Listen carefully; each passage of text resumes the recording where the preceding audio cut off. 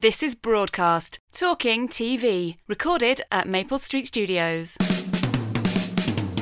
Hello, I'm Jake Cantor and welcome to Talking TV. In the week where hundreds of TV stars signed a letter pleading for BBC Three's rescue, we hear from the channel's digital controller Damien Kavanagh at Creative Week. Also on the programme, ITV's indie takeover rampage continues, and we bring you the latest on our Backing the BBC campaign. Finally, we'll get comfortable on the sofa to watch Channel 4's The Tribe and BBC at War on BBC Two. That's all coming up on Talking TV from Broadcast.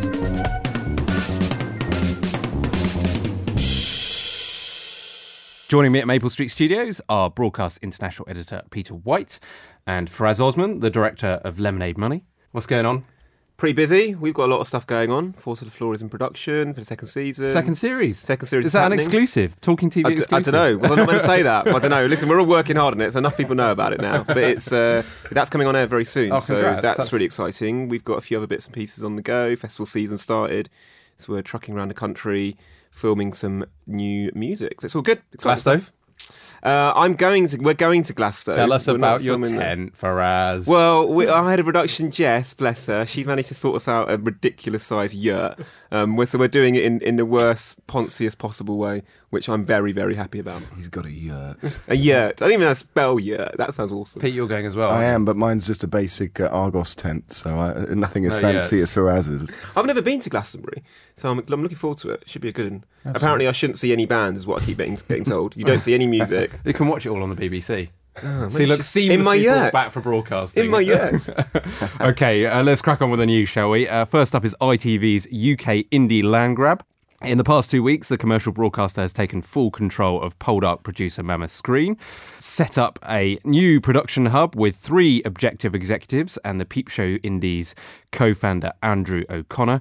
And if that's not enough, it is understood that ITV is close to finalising a deal to acquire 2-4 Group. Pete? Yeah, it doesn't seem like this is stopping anytime soon. They seem to be buying up everything and anything by the sounds of it. Obviously, Mammoth Screen is a big deal for their drama ambition.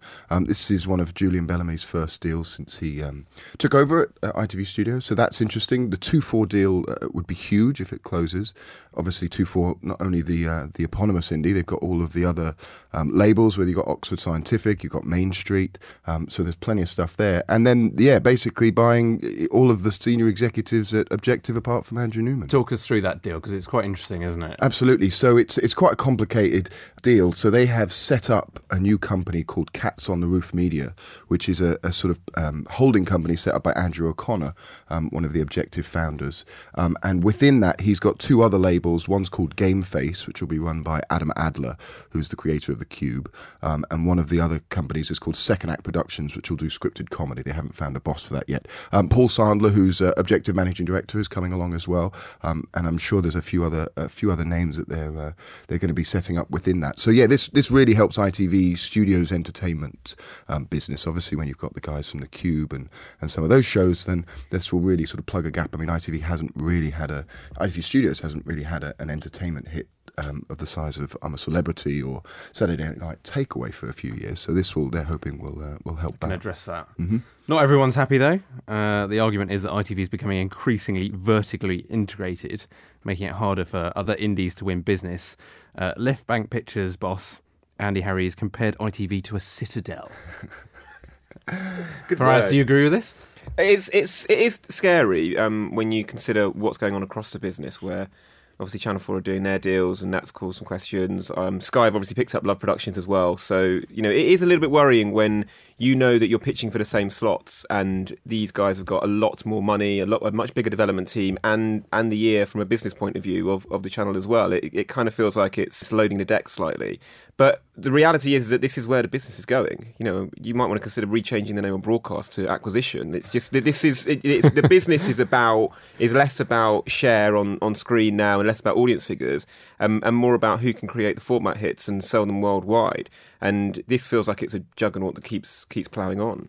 You're a reasonably small production company in this jungle. Do you find this concerning? Is it harder to win business, genuinely? I think the market is changing. We've made particular steps to diversify where our customers are from, and that's worked for us. So whereas before you would have indies that just would target television. We're now looking at brands, we're looking at PR companies, we're looking at other avenues where we can sell video. And that's working for us. But I think if we were just a TV production company and that's all, we only made stuff for broadcast screen, this would be a real concern for us, because it feels like it's an uneven playing field now, where you've got these massive hyper indies on one side who aren't owned by broadcasters, and then broadcasters having a significant stake in other indies on the other side, and then you've got us who are truly independent, and everybody kind of feels like sometimes pats us on the head and goes, "Oh, you guys are the good guys, and keep flying the flag. That's great. We're going to go and speak to our guys over here, and we'll speak to our new acquisition." Yeah, exactly. We'll see you at Edinburgh in 2 years' time. But it's like it is a worry. It is a concern when it comes to television, but it's in the context of what's going on when it comes to broadcast, and as audience figures keep dropping and share keeps dropping across the board when it comes to attention, you have to start thinking about other avenues that you can keep this business alive. And so from ITV's point of view, it's incredibly shrewd, and I can't knock them for that. I think it's great news for 2-4. It's great news for all of those guys as they keep continuing to grow in what an industry that people have looked at and gone, this is going to be the next newspaper that's going to disappear. But actually, a lot of people are still making a lot of money and still going in the right direction. It's mirroring what's happening in the States. If you look at the US, basically you've got 4-5 big studios, and this will be the same, where these guys make their shows for their networks, and with maybe 1 or 2 examples otherwise. But generally, the business is they will take from their in-house, because that's where they can make the money, whether they can make the money internationally, where they can sort of make the secondary rights and all that sorts of things. So yeah, this is where it's going. Okay, well, let's stick with acquisitions briefly. Maybe we should rename the magazine, I'm not sure. Chinese broadcaster Zhang Zhu has its eye trained on some UK indies, is that right? Yeah, exactly. This is the first example we've really heard. We've been hearing that the Chinese have been looking at UK production companies, but you've got an example, haven't you? Absolutely. Well, in terms of Discovery and All3, when All3 was for sale, apparently a Chinese company was close to buying it before Discovery and Liberty Global snapped it up. But yeah, this is sort of the first one that we've heard that's actively been out there chasing. At MIP TV, we sort of understand that they were talking to some of the bigger companies, talking to some of the sort of well-known big independent production companies. So this will be fascinating if this happens. Obviously, there's been a lot of talk about American studios and American companies coming in and buying up every little indie. But if the Chinese start taking over, they've got more money than even the Americans. So yeah, this could be really fascinating. Fraught with complication, though, I'd imagine. Absolutely. We don't really know how the political situation, but these are big media groups. So I'm not sure there's going to be much from their point of view. Whether Christ knows how it'll pan out over here. But yeah, no, they can certainly afford it. Okay, well, we'll have to watch this space on that one. Next up is broadcast campaign of qualified support for the BBC. More progress on this front after Hollywood directors such as Tom Hooper and high-profile writers backed Auntie. This week, the unions came out in force to support the BBC, and broadcast staged a public meeting at Westminster where Shadow Culture Secretary Chris Bryant spoke. He backed the licence fee for 10 more years and said the Beeb would need extra funding or it will wither on the vine. He basically sort of set out Labour's position on licence fee, which for the BBC seems like reasonably good news. He's going to fight for the licence fee and increased funding. That is surely going to carry some weight in the halls of Westminster. Good. I mean, I think that the more that we get behind the BBC and demonstrate that as an industry, as a creative industry as a whole, we support what is one of our biggest assets, the better. I think the campaign that you guys are running is excellent. I'm literally signing up to it now on my phone because I've done this because I've realised I've not done it yet, which is terrible. And I think it's really important that we have this debate and not feel like we're saying that everything the BBC does is brilliant and everything the BBC does is right. But as an institution, it's, I would argue, one of the best broadcasting institutions and media institutions in the world. And we have to support it. We have to do what we can to protect it. It's, to me, a complete nonsense that we're even arguing the fact that we should, look at a world beyond the BBC in the UK. It's an asset of ours. It demonstrates how we can play. I mean, we've talked a lot about Chinese people investing into UK production companies. People are looking at us as the envy of the world when it comes to factual formats, and a lot of that is to do with the fact that of how our industry is set up, where we have public service broadcasters. It's bonkers that anybody would question it. Now, I would say that we need to start rethinking how the licence fee is collected and how it's structured, because at the moment it doesn't really feel like it's fit for purpose anymore. And there are a few arguments that the BBC are having that feel like they're outdated slightly.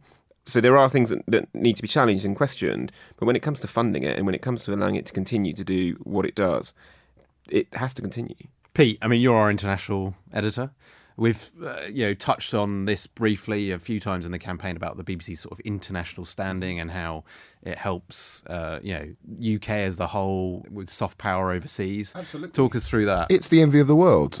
You go to events. I was out in Real Screen in January, and the British ambassador puts out an event with all of the TV execs and says this is one of the most important export businesses Britain has, and that is largely down to the BBC.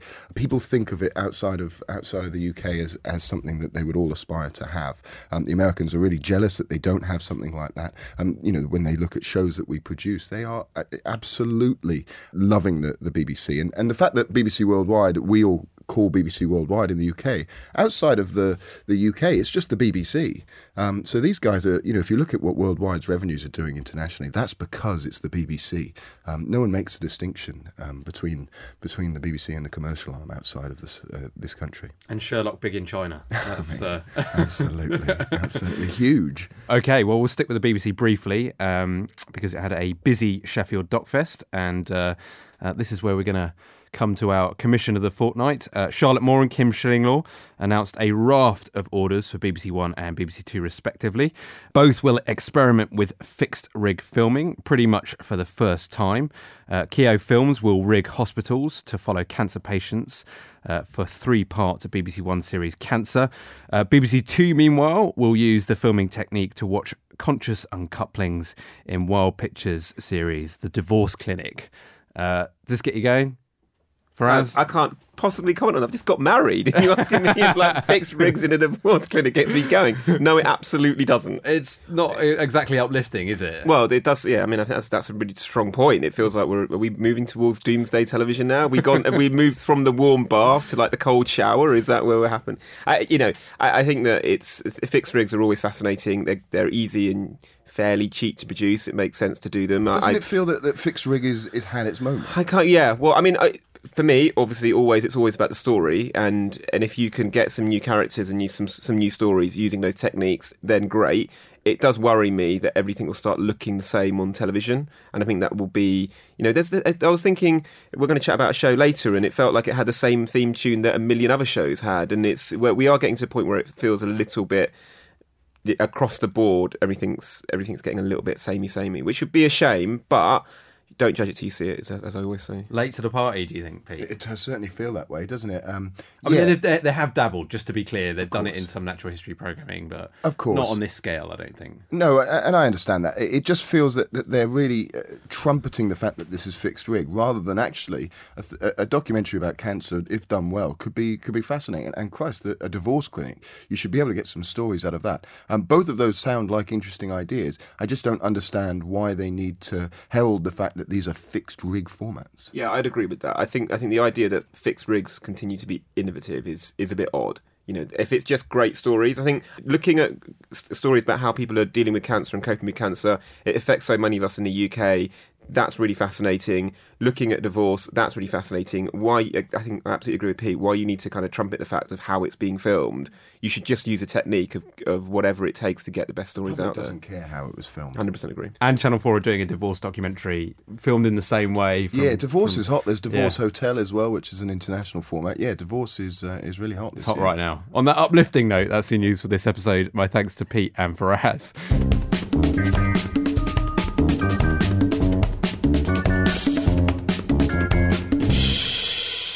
A little change to the regular format now as Talking TV breaks out into the real world. Last week was Creative Week, where the industry's great and good descended on BAFTA to discuss the future of media in the UK and worldwide. We'll speak to a few movers and shakers in a moment, but first, the BBC's Danny Cohen gave the first keynote speech, speaking to broadcast editor Chris Curtis. Top of the agenda was charter renewal, and he began by talking about the threat of cuts to the BBC licence fee and what effect that might have on services. If the BBC takes on more financial obligations, we've got less money to spend on content. It's as simple as that. If we took on one of those things at DCRIM or over 75s, payments licence fees, we just make less programmes. And it may also mean less services. The BBC has 26% less money than it did in the last charter, 26%. Any company, any business would have to make some quite radical changes if it was asked to take 26% out. 1.5 billion annually by the time we reach 2017. You cannot do that without making some big changes. The question that you then ask yourself if you've got to make that amount of changes is, how do you have the most impact with less money?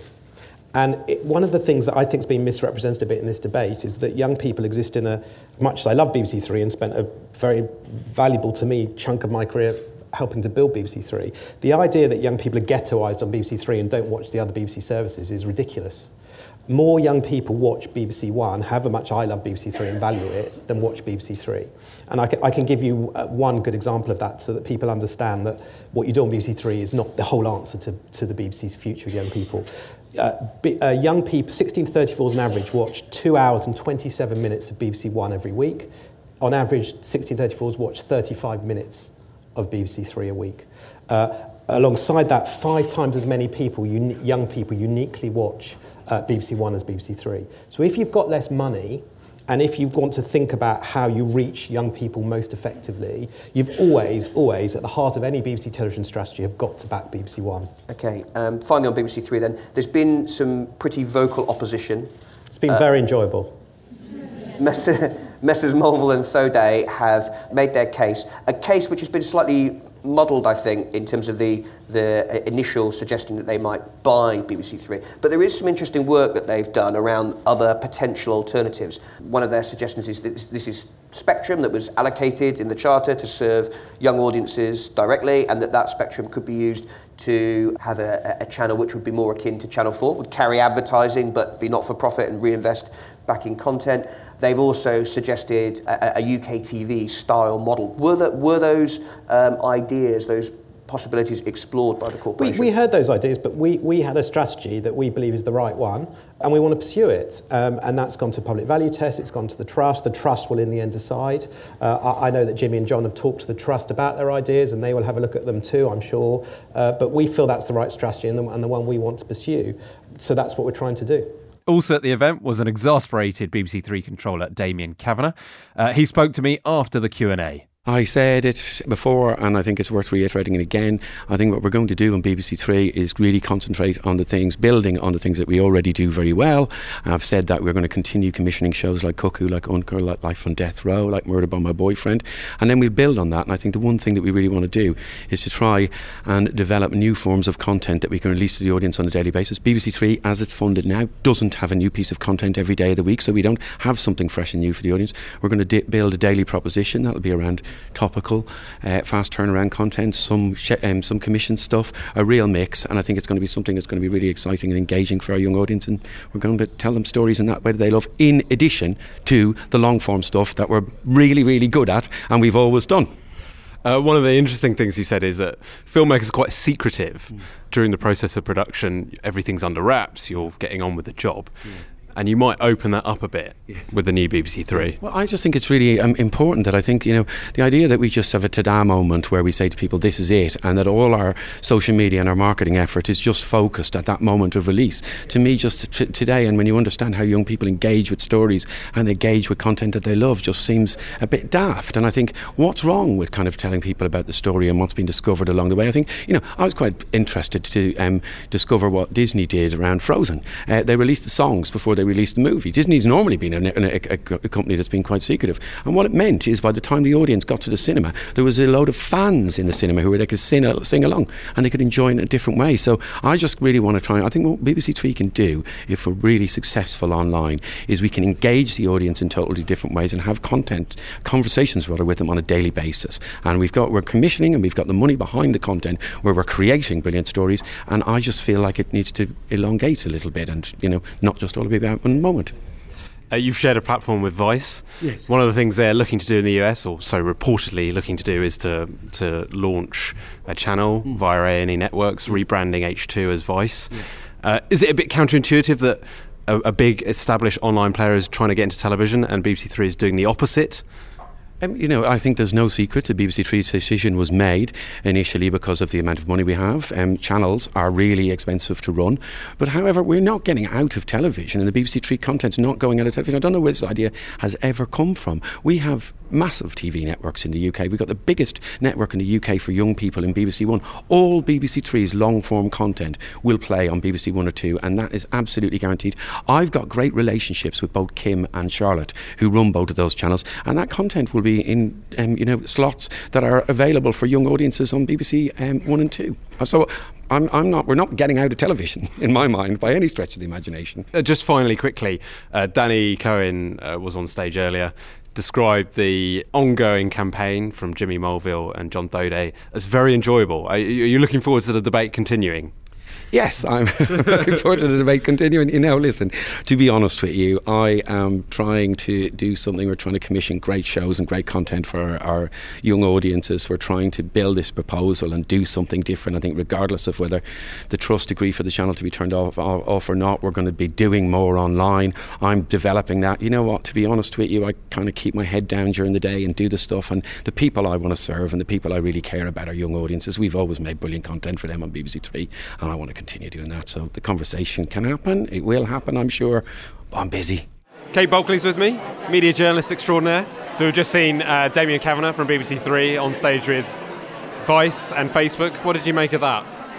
Well, I think it's interesting that Damien said things like, we are looking at Facebook and Vice and Twitter and all these people and saying, what are things that we could do that would be better, different than we are doing now? Why do we need to commission things that are only half an hour or an hour? Why do we need to think about stuff that's only linear? Why can't we have more of a conversation? Why don't we think about these other platforms as just distribution hubs? It's not like it's really going to change the quality of the content. We're just going to talk to people in a different way. And he actually showed one piece, I guess, was about transgender people, that actually they had, I think it was 4 million hits on Facebook, which was fascinating, I thought, that they were using that platform. But for me, the thing that was also really interesting was to listen to how Facebook and Vice are talking about, quote, television production or, content production. Vice is saying, we look to brands to fund stuff. We also have an advertising and sponsorship, but we also have a commissioning budget. If there's something we really want to do, we will put money behind it. Whereas Facebook doesn't have anything like that. Not yet, anyway. They will fund stuff through brands and through sponsorship, but as far as I could tell from the man we heard upstairs, there's no independent budget to actually engage with producers on, let's say, commission content that doesn't have some kind of brand, sponsorship, native advertising, whatever word we're using this week. And Vice, of course, potentially launching on television in the US, which is the complete opposite of what BBC Three is doing over here in the UK. Well, it was interesting when he said that, and the Vice guy said, it's really a shame that BBC Three can't do both. Why can't they have a television channel and be online? He says, I guess I've heard the arguments, and of course, this all that you get into all the BBC, license funding stuff. And he says, but it's really a shame because, of course, Vice, as you very, wisely note, not only do they have an HBO deal, but they're also getting on a channel in Canada. They're also trying to do a deal with A&E. I mean, they obviously want to be on television as well as online. And just quickly, Danny Cohen obviously warning that if they get a rough licensing deal, then more cuts are coming along the way. Yes, well, basically, I think he's saying, look, we can't cut it any finer. We will continue to save money, but if we decriminalize, if we do all these things, start, spending the money for the over 75s, that will cut into programming budgets. We will have less money to put creative content on air. That is a bad thing. So, and he would say that. He's the head of television, and, I think that should be his position. So, more power to him. Let the fight begin, I say. Danny Fenton's with me now, Chief Exec of Zigzag and sometime Talking TV contributor. What did you make of the two sessions? I thought they were both distinct in their own way. It was interesting to hear Danny talking about the vision for BBC going forwards. I thought he, politically kept a lot under his hat. And then the digital session, what was interesting for me, and that's why I asked the question, is what are the opportunities for the production community? And that was it's still, I think, less clear with the new emerging players like Vice and Facebook, but obviously with BBC Three, they gave as clear as they can vision of what the opportunities are. Danny was quite clear that the BBC is not giving much consideration to tendering out programmes, which seems to be becoming one of the main issues of this debate around BBC Studios. What were your views on that? He's an ace politician, Danny, and I think he answered the questions actually in a very compelling, convincing way, which was to say that he saw the opportunities to be protecting BBC's interests, so he didn't want to give away the crown jewels because he felt by taking away the WOC that was giving producers outside the BBC an opportunity. So he was saying, effectively, they're opening the door, but at the same time they're not going to give away, the things that they depend upon. He also talked about getting a rough licence fee deal, what that might mean for content, potential cuts. Are you backing the BBC as per broadcast campaign? Absolutely backing it per the broadcast campaign. I mean, I think from a producer's point of view, we need a strong BBC in this country. And as Danny said, there are already cuts that have had to take place. And running the BBC like a business, if the licence fee gets cut further, then that's going to have massive impacts on the production community. So, it's imperative that we all support the BBC and support broadcast campaign to support the BBC. Zigzag Chief Executive Danny Fenton there. So there was 3 days of Insight at Creative Week, which was organised by broadcast parent company MBI. For all the fallout, head to broadcastnow.co.uk. Still with me are Peter White and Faraz Osman, and it's time for some previews. Let's get stuck in. First up is BBC at War with Jonathan Dimbleby. There is a comma in that title, I'm sure, as rather than waging war on a presenting dynasty, this two-part documentary is a portrayal of how the BBC fought Hitler and Whitehall during World War II. Produced by Fresh One Productions, here's a taste of the first episode. In due course, the microphones did pick up the sound of gunfire. It was not very much, but enough to excite the Radio Times, which trumpeted the BBC's scoop as an illustration of what would be possible in the months ahead. But the BBC's broadcasting first did not meet with universal acclaim. Far from it. In fact, the press barons were outraged, seeing this as a threat to their preeminence, and they rose up as one to demand that reports from the front by the BBC should only be transmitted after the news had already appeared in their newspapers. But the BBC was beginning to flex new muscles, and it retorted firmly and formally. A return to the pre-war arrangement in respect of news would seriously damage not only the reputation of the BBC, but, what was of far greater importance, the prestige of the nation as a whole. This time, the press backed off. I could listen to him for hours, I think. Pete, this is quite a canny commission, given what the political situation is for the BBC at the moment, isn't it? Possibly. It's a really interesting idea, and I really wanted to like it. I was really intrigued by the sort of notion of what was going on then, but I just felt that the documentary itself felt a bit boring. And the way it was told, obviously, as you say there, his voice is great, but, I did find myself finding myself thinking about other things while I was watching this. It was a bit inside baseball. I thought it was a bit BBC. I'm not sure particularly whether it felt a little bit like they were sort of patting themselves on the back a bit. But then, hey, I come on this show to tear apart all the TV that we seem to produce. So, hey. Faraz, you share that view? It's an odd show. It's a fascinating story. I think it's really worth telling. And I think that there's some really interesting tidbits that come out of it. But the way it's produced is bizarre. He keeps referencing his dad as Mr. Dimbleby. Yeah, and it's that was it's odd. your dad. And so you lose any personal touch from it, from having him present it. They go to all of these amazing locations. They go to Berlin, they go to the White Cliffs of Dover, they're obviously in Bush House, which are the most beautiful buildings. They're shot really, like, well, I wouldn't say badly, but it just feels like it's an after. The actual TV-ness of it feels like an afterthought. They've gone, this is a great story, brilliant. They've written an amazing essay. It feels like a brilliant radio programme. And then you get it to TV, and it's like, it just feels like it's been phoned in from a TV production point of view, which is a real shame, because I think that there was an opportunity to do something that looked as good as it sounded and as good as the story was. But by the time I saw the 15th BBC old radio or BBC microphone on a turntable turning round while there was a bit of archive of audio over it, I just all was shots of Bush, old broadcasting house, or it's I'm just like, there are so many amazing cameras that are out there now. There are so many amazing techniques to film stuff that's out there now. If you're going to do stuff on TV about history, let's look at how we can do it in an interesting way, rather than just put radio on the telly, which feels like an old... But isn't this for the Dad's Army audience, you know? It doesn't mean they're not allowed to look at things in a nice way.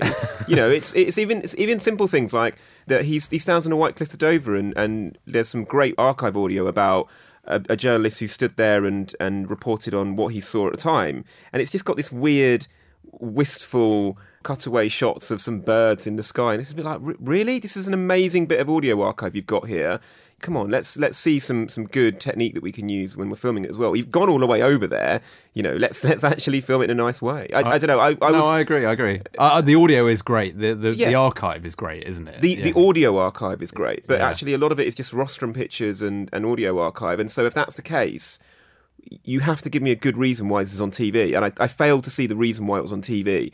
As a book, as an essay, as an amazing magazine article, as a radio documentary, totally, I'm 100% sold. As a TV programme, I was a bit unsure. Do you agree, Pete? Yeah, absolutely. It was a bit boring to watch.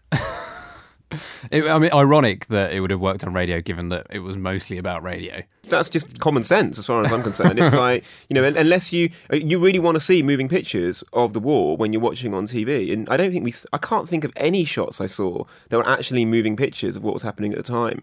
I know the BBC weren't doing, I don't know if they were doing television at that time. I don't think they'd started doing film on TV at the time, and so they closed down the television service, didn't they? Well, so as a result, you know, obviously it doesn't connect totally in context, but you just feel like you need to see something visually, because otherwise you just end up, like people saying, you end up listening to it rather than actually watching it, which is no bad thing, but it is when it's taking up airtime on TV.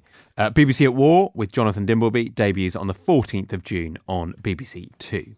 Finally, time to train our remotes to Channel 4 for The Tribe. This renegade documentary uses fixed-rig cameras to provide an intimate portrait of an Ethiopian tribe. Now, this created a little challenge for our producer, given that it's all in an African tribe language. So, at the risk of getting a little metatextual, in this bonus clip from the Channel 4 website, the tribe are shown the final film and then asked to review it.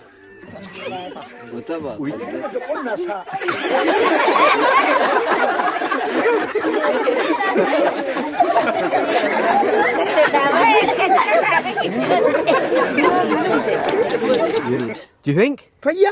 Why? It's very good. I got the now. The film is nice. We get rain. Everything is good. Oh. We are very happy. So to know that That's nice, isn't it? That's really cool. We were talking about fixed rig. Is it effective in this case? Who wants to come in on that? Is it fixed rig? Yeah. Is this class as fixed rig? Yes. I thought it was brilliant. I thought it didn't matter how it was filmed. I thought there were some brilliant moments. I think that the character they've got there, the main father of the tribe, is brilliant, and he just makes the whole thing. He's sort of this grumpy old man, and he makes Lord Sugar look happy-go-lucky. Absolutely, but he just sort of seems, even though, I mean, the whole point is that, you know, they're different but they're the same. But he's a brilliant character. This guy would be a star in Britain if he was over here. Just the sort of the bit with the kids running around and he's this grumpy old man who's teaching his sons how to negotiate, and they're nothing without cattle and donkeys, and you just couldn't understand the goats. You know, this whole thing about of bidding for a wife, and he was really annoyed because they'd sold too many goats to the other family was just, it was really funny, and you know, the fact that this kid had a mobile phone pulling out in the middle of a tribe was another great moment. But it didn't really matter how it was filmed. I didn't think the fixed rig was necessarily an important part of it. I just thought it was a cracking documentary. Viewers don't think, oh, this is fixed rig, do they? No, I think it's just a case of can we get some good characters, some good stories out there, and like I said, you just use the best technique to make that happen. I was really looking forward to this, and it didn't quite meet my expectations. Whether that's because my expectations were so high because it's such a great idea and such incredible access is might be part and parcel of it. The father character, the grandfather character, is brilliant. He is amazing. He holds it together. I felt like it was missing a couple of extra stories or a couple of extra characters. It did labour a few points to quite a large extent. By the time we got to the retelling of the bidding for the bride story, that felt like it went on for quite a while. Certainly, there is this massive kind of worthy message of we're all kind of similar and we're all the same around the world. It's like, okay, cool, I get it. We're also quite different as well. So let me see some light and shade in that space. So it didn't completely satisfy what I felt it was going to be, but it certainly feels like a story that's really worth telling, and it looks lovely. The characters are brilliant, and I think it will be a hit. Do you think so? Yeah, I think it will be a hit, and I think it's what Channel 4 should be doing. And it just looks so different from anything else that's on screen at the moment. It's interesting that we talk about fixed rig and making everything look the same. Again, this demonstrates that actually, if you put it in the right location, and you do it in the right way, you just get some good shots, good content, and good stories. But I would hope that this gets a little bit more momentum, because it's going to be interesting to see if it can retain those viewing figures across the season. Yeah, 4 episodes. Does that feel like too many, maybe? I don't know. It'll be interesting to see what they move on to next. We didn't really get a glimpse afterwards whether there was they were going to concentrate on the grandfather, dad character, or others. I love the idea. There's a great moment where he's introducing his second wife, and he can't understand. He calls him, "You funny foreigner," for not having 2 wives. He can't understand why someone would just have one. He's also got a very foul mouth. He keeps calling all the children effing kids. But again, that was a bit of a hand of the producer thing from my... Do you think so? Yeah, I mean, obviously it's a translation. Is that a direct translation? I mean, it's like, I don't know if... Yeah, talking about the hand of the producer, the producer voiceover in it, I felt was a little bit patronising and a little bit ham-fisted. They really did try to dial that up of like, ooh, we're the funny foreigners that are going to ask you very simple questions of what do you think about this, and it feels like it's trying to emulate that whole Jon Ronson tone, which he does so well, but it doesn't quite land in the way that they deliver it here. Okay, The Tribe started on Channel 4 on Thursday night and continues for the next 3 weeks. That's all we've got time for on this edition of Talking TV. Warm thanks to all my guests, Peter White, Faraz Osman, Damien Kavanagh, Danny Fenton and Kate Bulkley. Phew, I think that's everyone, apart from you listeners. Keep up the good work. I've been Jake Cantor and the producer was Matt Hill. Until next time, goodbye for now. You've been listening to Broadcast, Talking TV, recorded at Maple Street Studios.